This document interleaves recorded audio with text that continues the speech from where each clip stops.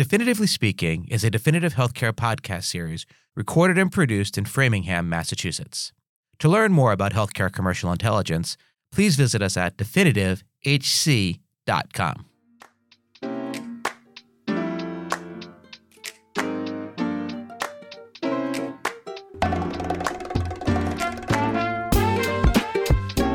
Hello, and welcome to another episode of Definitively Speaking, the podcast where we have data-driven conversations on the current state of healthcare. I'm Justin Steinman, Chief Marketing Officer at Definitive Healthcare, and your host for this podcast. Peanut butter and jelly, hot dogs and mustard, the Red Sox and World Series championships. Some things just belong together, even if they're not always obvious or easy to put together. Payers and providers are no different. They belong together. They need each other, but they don't always like each other. Sure, their objectives are the same, keeping you, aka the patient, healthy. But payers and providers frequently differ on what the right course of treatment is, how much it should cost, and who should pay. Fortunately, or unfortunately, and I'll let you decide which of the two options it is, payers and providers are stuck with each other. We sure don't want that healthcare provider to go away, otherwise who's going to take care of us? And these providers need to get paid and reimbursed for their services. So like it or not, payers and providers have to figure out how to work together. A collaboration that never stops, and a collaboration that could always use some sort of improvement. My guest today has a unique perspective on this collaboration. In fact, you might say that he sits at the center of payer-provider collaboration, even though he is neither a payer nor a provider. Russ Thomas is the CEO of Availity, one of the nation's largest health information networks. Availity facilitates billions of clinical, administrative, and financial transactions annually. They work to solve communication challenges in healthcare by creating a richer, more transparent exchange of information among health plans, providers, and technology partners. I'm thrilled to have Russ on the show today, and I cannot wait to hear his perspective on why payers and providers have a love-hate and a love-to-hate but I need you relationship. Russ, welcome to Definitively Speaking. Hey, Justin. Great to see you. Great to see you, too. Appreciate you joining us from Montana. Your work-awaycation is what you think you're calling this? It's something like that. Well, everybody has these staycations where you stay at home and vacation.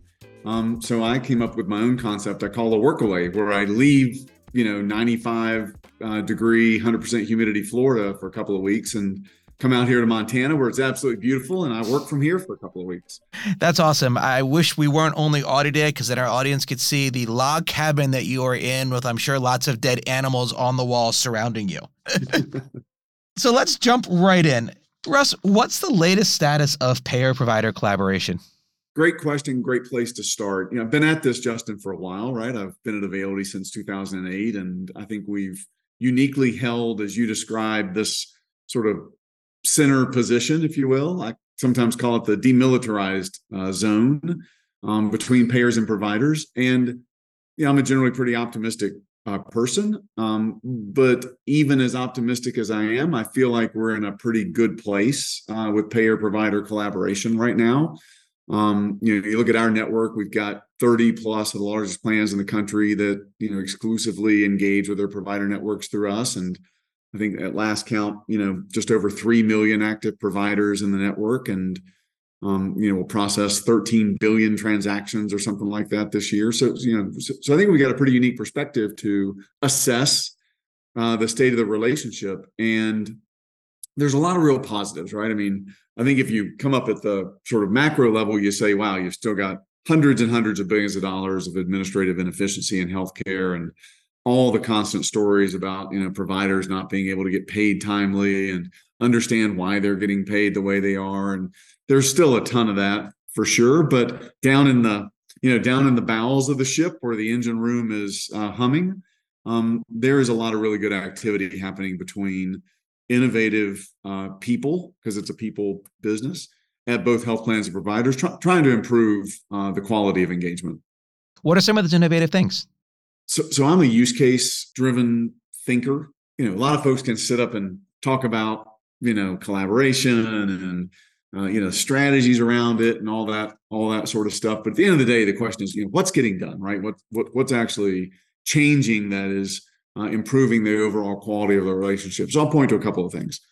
I think that we are making good progress in what we all know is one of the biggest pain points for providers in particular, payers as well, but it's just not as publicly identified, I think, and that is the utilization management authorization workflow, right? So bane of providers' existence, I think for a couple of reasons. I think sort of psychologically, providers would say, look, we went to med school to figure out how to treat people. We don't need a payer to tell us whether a procedure is medically necessary or not.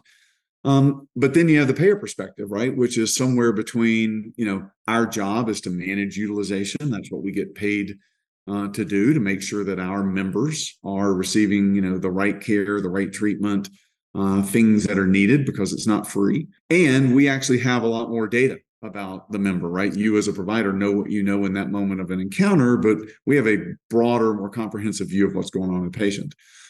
So when it comes to complex issues like this, I always sort of look at intent.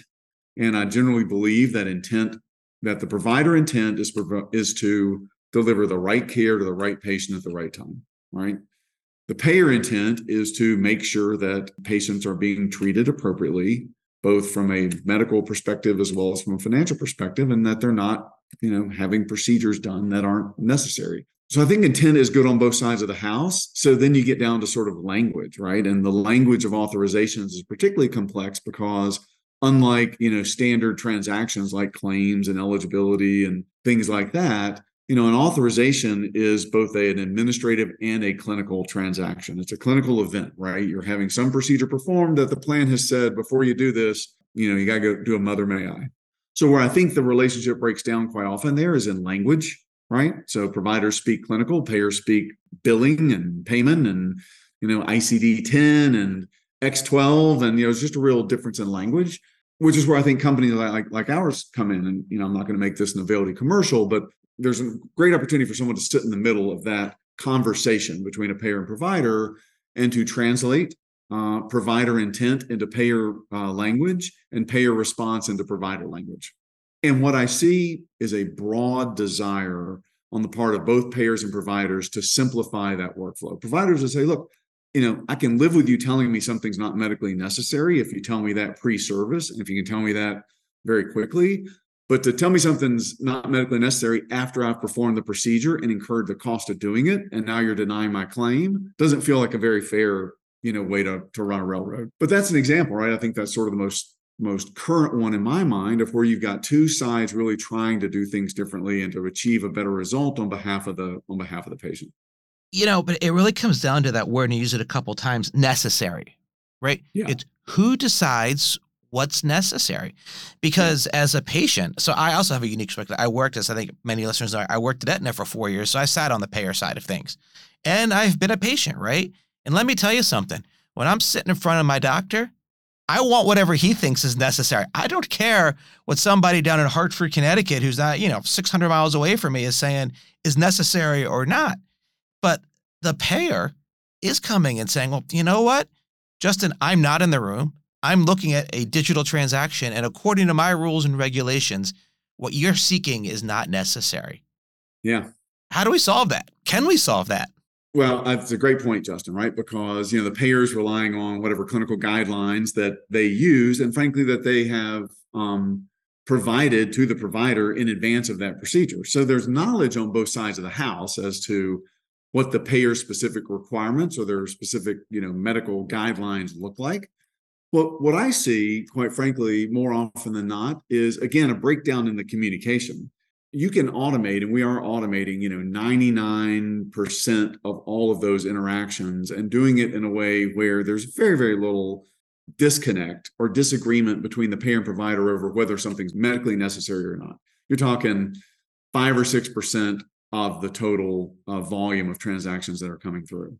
What I think the provider would say is, tell me what I need to get to you or submit to you in order for you to make that medical necessity determination as quickly as possible. And I know that 95% of the time we are going to be in alignment.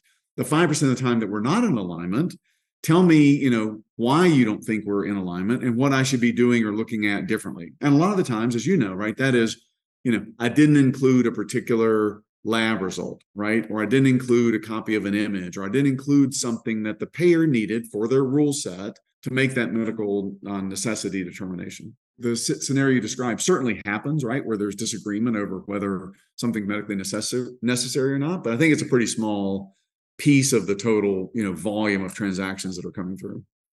Yeah, I think it's a small piece, but I think the dollar value is pretty frankly high. You look at what's going on right now with Ozempic and Wegovy, if I'm pronouncing that correctly, right? And some payers are saying, sorry, not going to give it to you. And other providers like, I want to prescribe it to my patients. So it's those things get, I think, a lot of visibility, if you will. I think they do. They get a lot of visibility, and that's where I think as a patient, and particularly, as an employer, you got to be super thoughtful about plan design, right? Because again, remember, the payer is not sort of independently setting these rules, or at least not company specific rules, right? They're negotiating the terms and what's on formulary and what's not on formulary with the employer. And that's the sort of fourth leg of the stool that we don't talk about a lot, which is, what's an employer willing to pay for, right, as part of a plan, and what's going to be out of network and what's going to be out of plan. Yeah, I'm really glad you brought up the employer because I think they are that fourth leg that people don't talk about. And again, it's another level of complexity in all this, right? So in some regard, my employer HR department is turning to me and going, Justin, we want nothing but the best care for you. You're a valued employee. We love you. And then the CFO's going, hey, insurance company, lock it down. Right. And then they're turning to me as an employee and going, oh, Justin, it's not our fault. It's the insurance company. Right. Right. Yeah. And I don't think that's really the case. When you get into self-insured employers, that is very, very true, right? That it's the employer making decisions about what's going to be covered and what's not going to be covered. And I think you're right. I think a lot of the times it's really easy to point to the plan and say, look, it's not Availity, it's, Florida Blue, right? Who is saying you can't. Well, no, actually it is us that's saying we are not going to cover Ozempic. We'll cover a generic version, or we'll cover some other treatment plan. But that's just, and to your point, when you get into the really expensive stuff, I think, for example, infusion therapy is a great example of one where, the cost is super, super high.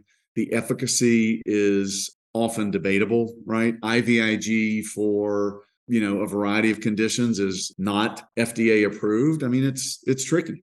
Yeah. And it's also interesting when you look at some of the employer size of stuff. So, here at Definitive Healthcare, we've got like 900 employees.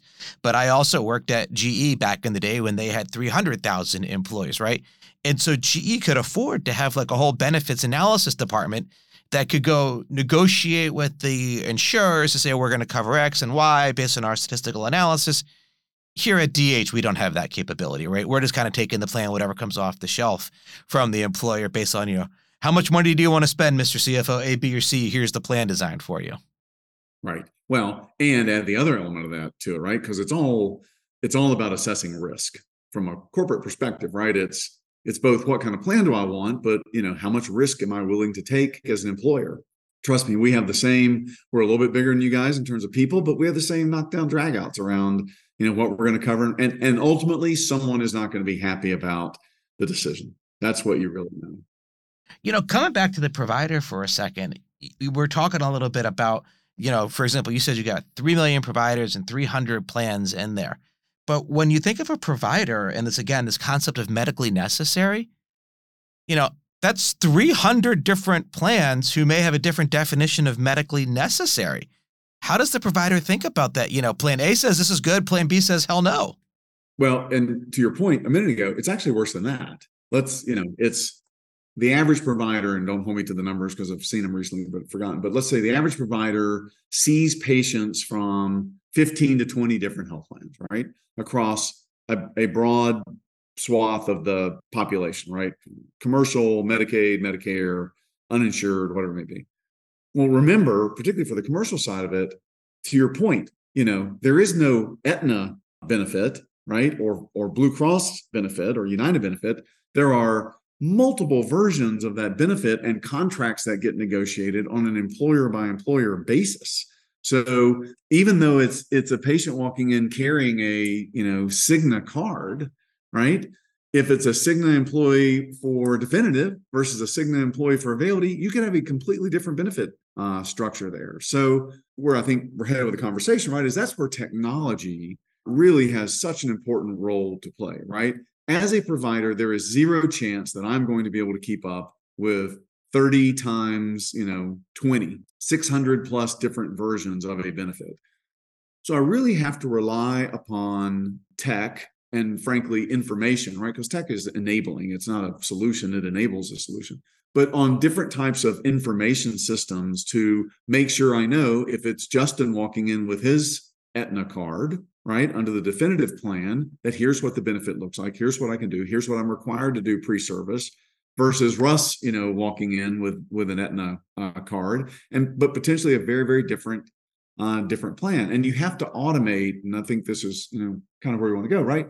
You have to automate those workflows in a way where the provider spends very little time thinking about that. It should just be automatic. When you hand that card over and they run it through whatever system they're on, whether it's Epic or Allscripts or Cerner or whoever it may be, right?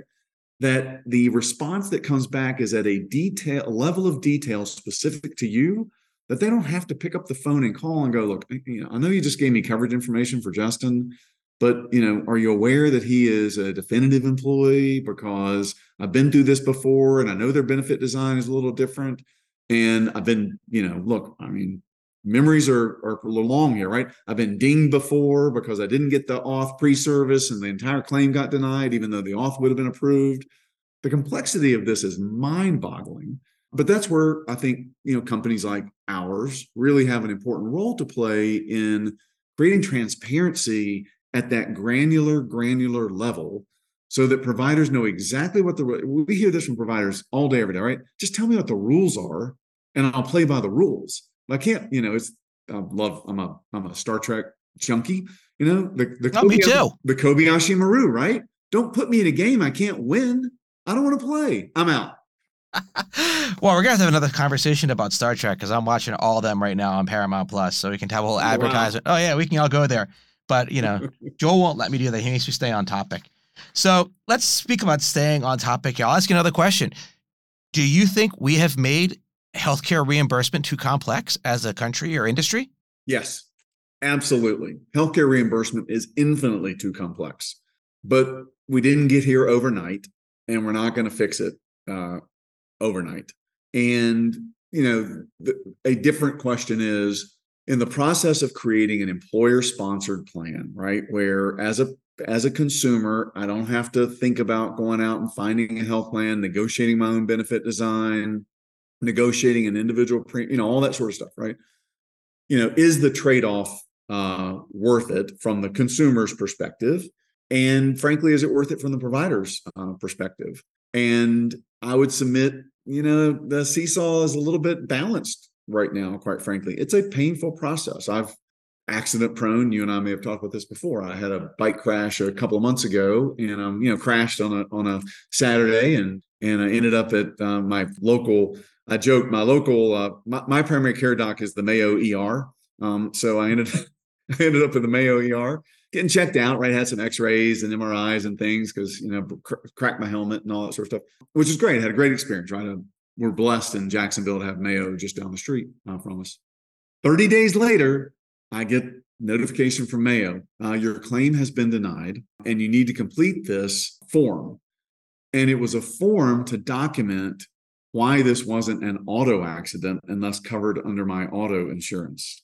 Because it was if you looked at the ICD-10, and I need to go back and look at it, but it had something to do with a crash on the road for which there was an assumption made, right, when the claim got submitted, that there should be a associated auto claim with my medical claim, and maybe the auto was primary there. So now, right, so then what happens? I start getting the notices from Mayo, right? Hey, Mr. Thomas, your bill is 30 days late, and that is an example of the layers of complexity that we've introduced into the system. And again, go back to intent, right? I think intent for all of this is generally good, but we've created this Rube Goldberg, system of reimbursement that's just incredibly difficult to understand. Can it be fixed? Yeah, absolutely can be fixed. And I'm a little biased, but my view of it, Justin, is the way to fix it is by solving the problem up front, right? So the higher the quality of the pre-service content and even point of service content, right? The more the provider knows pre-service, point of service, that can then be that you can then flow through the entire encounter all the way through billing, the more you can do to clean up the downstream reimbursement. So I'll use a category that is, particularly troublesome to me, which is overpayment recovery, right? So as you know, health plans overpay claims, right? They underpay claims for sure, but not as well known. They overpay claims by billions and billions of dollars every year.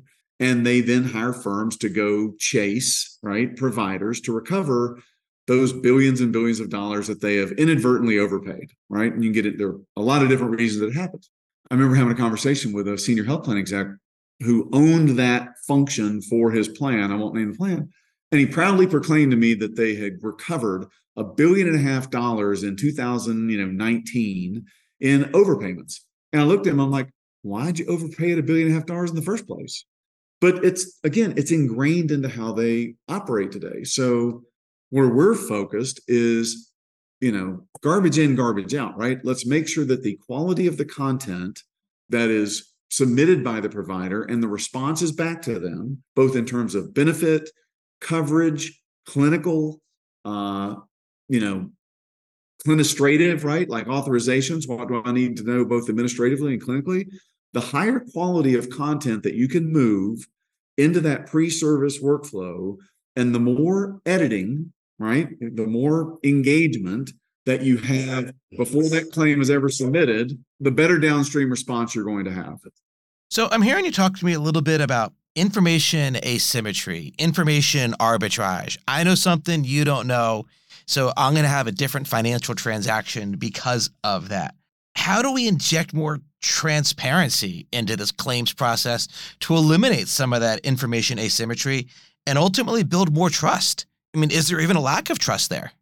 I think that asymmetry leads to a lack of trust, right? Because you can't deny the fact that providers want to provide healthcare that costs money. And part of the payer's job is to make sure that the cost of that healthcare is as efficient and as low, right? I mean, you want as high quality healthcare as you can get for as low a possible price as you can pay for it, generally speaking. And I think that that asymmetry feeds the paranoia to a degree between providers and payers that, hey, if I don't know something and I'm getting a denial from the provider's perspective, then they're up to something, right? There's this intent to keep money that I'm owed.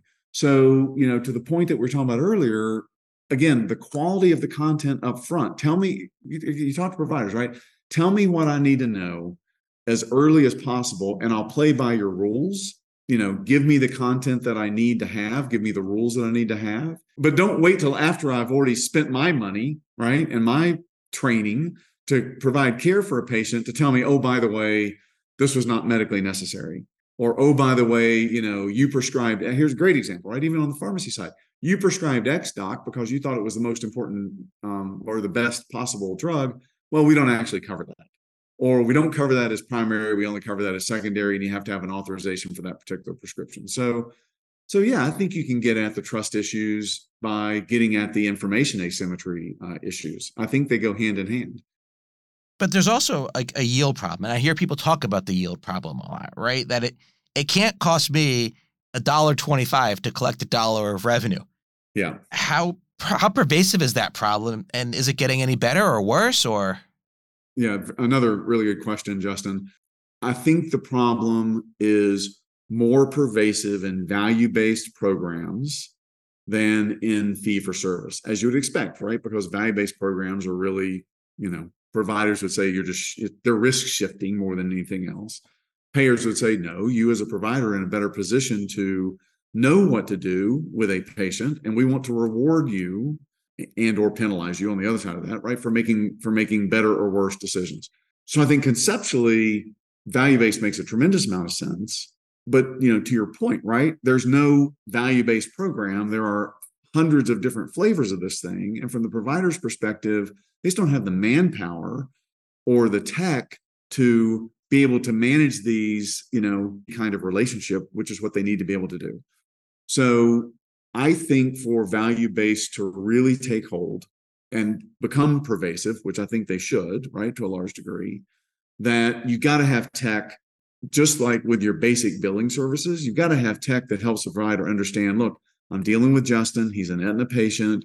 I know I'm going to get reimbursed at a higher rate if I get a hemoglobin A1C when he's in the office tomorrow, right? That's something that they will pay for in a value-based program, because that's a gap in his care that everyone has decided will lead to a better result if we are effectively managing his hemoglobin A1C. So again, I think you've got to apply tech to the problem. A great example is, I don't know if you spend time with the folks at Nuna. Great example of tech that can consolidate all of those payer rules into a single application and tell the provider, look, you got Justin coming in today. Here's what you need to know about Justin today, right? And Justin's your Aetna patient. You got Russ coming in. He's your Florida Blue patient. Here's what you need to do for Russ. So yeah, I think tech can help drive a lot of improvement in yield, which is what providers ultimately care about. But it's almost like we're going to layer a second set of rules on top, because we're not going to value-based care 100% tomorrow. I don't think we'll ever get to 100% value-based care. So suddenly I'm looking at, I got one set of rules for fee-for-service. I got another set of rules for value-based care. I got two different ones that I'm taking the risk, the other one's the payer taking the risk. We said earlier we thought the healthcare system was overly complex. I feel like we're making it even more complicated. Yeah, and I just go back to my theme, right, which is we are, unless we figure out how to apply tech, right? So now you get on one of my other big issues, which is I think point solutions are great for pilots, but I think point solutions have to quickly morph into enterprise solutions that serve all of these different models and payers in a scaled model, right? So to your point, and again, I mentioned Nuna only because we're doing some work with them specifically. And, the theme there is, how do we integrate payer-specific value-based rules into the Availity workflow so that whether it's a fee-for-service customer patient or a value-based patient, or more likely, to your point, a blend, right? There's basic stuff we pay for on a fee-for-service model, and then there's a kicker for value-based. All that has to be addressed in a single workflow. So everyone's talking about it these days. Is AI the answer? It seems to fix every other problem, right? I hope AI is an answer, because we just spend a bunch of money buying an AI platform. So look, here's what I think about it. Artificial intelligence is a tool, just like any other tool in the toolbox. There are phenomenal applications of AI in healthcare. What we're doing with Auth automation now with the Auth AI product, right? It was originally Verada, and then Olive owned it, and we bought it from Olive. It's spectacular, Justin. We are taking that auth determination process, which can be as long as days, and automating it into a 90-second response all the way through to medical necessity. And our tool is getting smarter with every auth that it approves or denies. And let's be super clear, right? Availity is not approving auths. Availity is not denying auths. We're applying the payer's rules in our tech to get the provider the answer in 90 seconds. That is a phenomenal, our NPS on that product is 70, 80, something like that, right? Providers love it. And here's the fascinating thing about it. Here's some data that you'll love. Since we went live with it in Florida with Florida Blue, we have seen a 7% reduction in denials. And this is taking the auth process from days sometimes, right, to 90 seconds. We give a response in 90 seconds. We've seen a 7% reduction in denials with zero increase in utilization. Wow. So think about it, right? Because you would expect, right? You deny fewer auth requests, utilization is going to spike, and it's not. So why is that? The right tool will help a provider, they work through the process to reach a point in some cases where they say, I don't actually meet the guideline for this procedure for this patient yet. So let me just pull the request back. So the third piece of data is total volume of requests has also decreased. So there's a great application of AI, creating transparency around the rules, giving providers a tool to automate that workflow, that from the payers' perspective, and let's be clear, payers work for you and me, right? We pay them to manage this stuff. From our perspective as a patient, isn't increasing what some might call unnecessary utilization of a procedure. And that's one of many examples that you see now in healthcare of the application of AI. And I think you have to be super responsible about it, right? I mean, one of the things that we are finalizing is our ethical AI policy as a company, right? What are the rules of the road that we're going to follow? One rule for us is we don't sell data, period, full stop. So we do not have we'll process close to $3 trillion worth of claims this year, and we sell zero data associated with that. So I think you have to, have rules of the road and guidelines around the ethical application of not just AI itself, but the data that comes out of it. But I think AI there are phenomenal use cases, right? Both from the provider payer's perspective, but also internally how we work as a company. Applying AI to even, the way that we engineer products is really exciting for us. So as our listeners could tell, I could geek out about this with you all day long. Star Trek or insurance claims, it's all kind of there. But I got to ask you my one last big question for today, and I realize the irony of asking somebody whose business is based on sitting in the middle of this complexity and trying to negotiate payers and providers. Would we be better off as a country throwing it all out the window and moving to a UK NHS or Canadian socialist healthcare model? You've been to the DMV recently? I have. That's not the healthcare experience that I want. I mean, look, I think we have one of the best healthcare systems in the world. It's certainly not the most efficient, and there's a lot of room for improvement. But whether it's me crashing on my bicycle and having to choose the right place to go to get taken care of immediately, or have a family member with an illness or something to be treated, I just think we have a great system. It's not perfect by any stretch of imagination. There's a tremendous amount of room for improvement. But when I think about the future, Justin, I'm a believer in capital markets and free markets. And I think the next wave for healthcare is what some are calling healthcare 3.0. I don't know if you follow folks like Andrew Huberman and Peter Attia and people like that who are really focused on not just, living long, but, health span, having really, really healthy lives for as long as possible. And I think the evolution of healthcare is not treating illness or sickness as much as preventative, proactive, help me be a healthier person all day, every day, not just when I have something to be treated.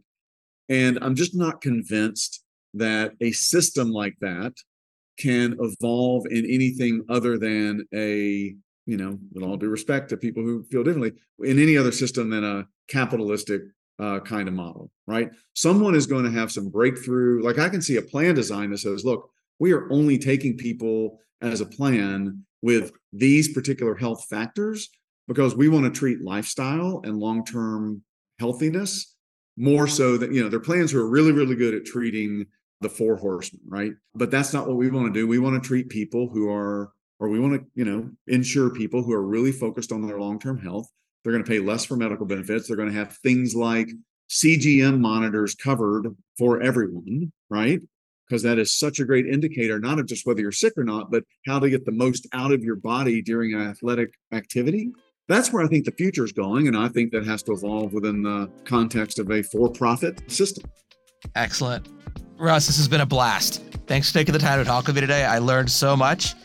Good luck with everything. Thanks, Justin. Really do appreciate the time with you, and keep doing what you're doing. I love it. And for all our listeners out there, thank you again for listening to Definitively Speaking, a Definitive Healthcare podcast. Please join me next time for a conversation with Charles Gelman, CEO and co-founder of Hido Health. Hido Health is developing AI-assisted robotics, a patient-friendly device accompanied with a mobile application that helps automate home care by assisting patients with medical compliance. AI is hot these days, and Charles is one of the foremost public speakers on the topic of AI in healthcare, so I'm looking forward to what should be a great discussion. If you like what you've heard today, please remember to rate, review, and subscribe to the show on Apple Podcasts, Google Podcasts, Spotify, or wherever you get your podcasts. To learn more about how healthcare commercial intelligence can support your business, please follow us on X, formerly known as Twitter, @DefinitiveHC, or visit us at definitivehc.com. Until next time, take care, please stay healthy, and remember, the definition of necessary depends on where you sit.